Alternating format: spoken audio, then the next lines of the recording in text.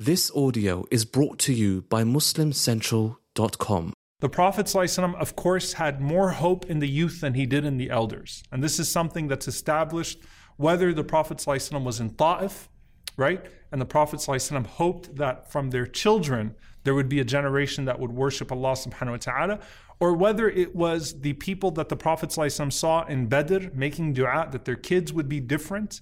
And then when their children led the revolt against the Prophet ﷺ in Uhud, they were younger. Ikramah, the son of Abu Jahl, Khalid ibn al-Walid, right? They were the younger men, and the Prophet ﷺ says, Allahumma ighfir li qawmi fa innahum la ya'lamun. Oh Allah, forgive my people, they don't know any better. He had more hope in the young people. He had more hope in the youth, because they were less set in their ways, they were less attached to their tribes. Their innocence brought them closer to the fitrah, or kept them closer to their natural inclination. They weren't as partisan, they were more willing to listen to the Prophet ﷺ and his message. And subhanAllah, what did Allah reward the Prophet ﷺ with? The children of his enemies, both in Ta'if and in Mecca, becoming not just Muslim, but a reason for the spread of Islam.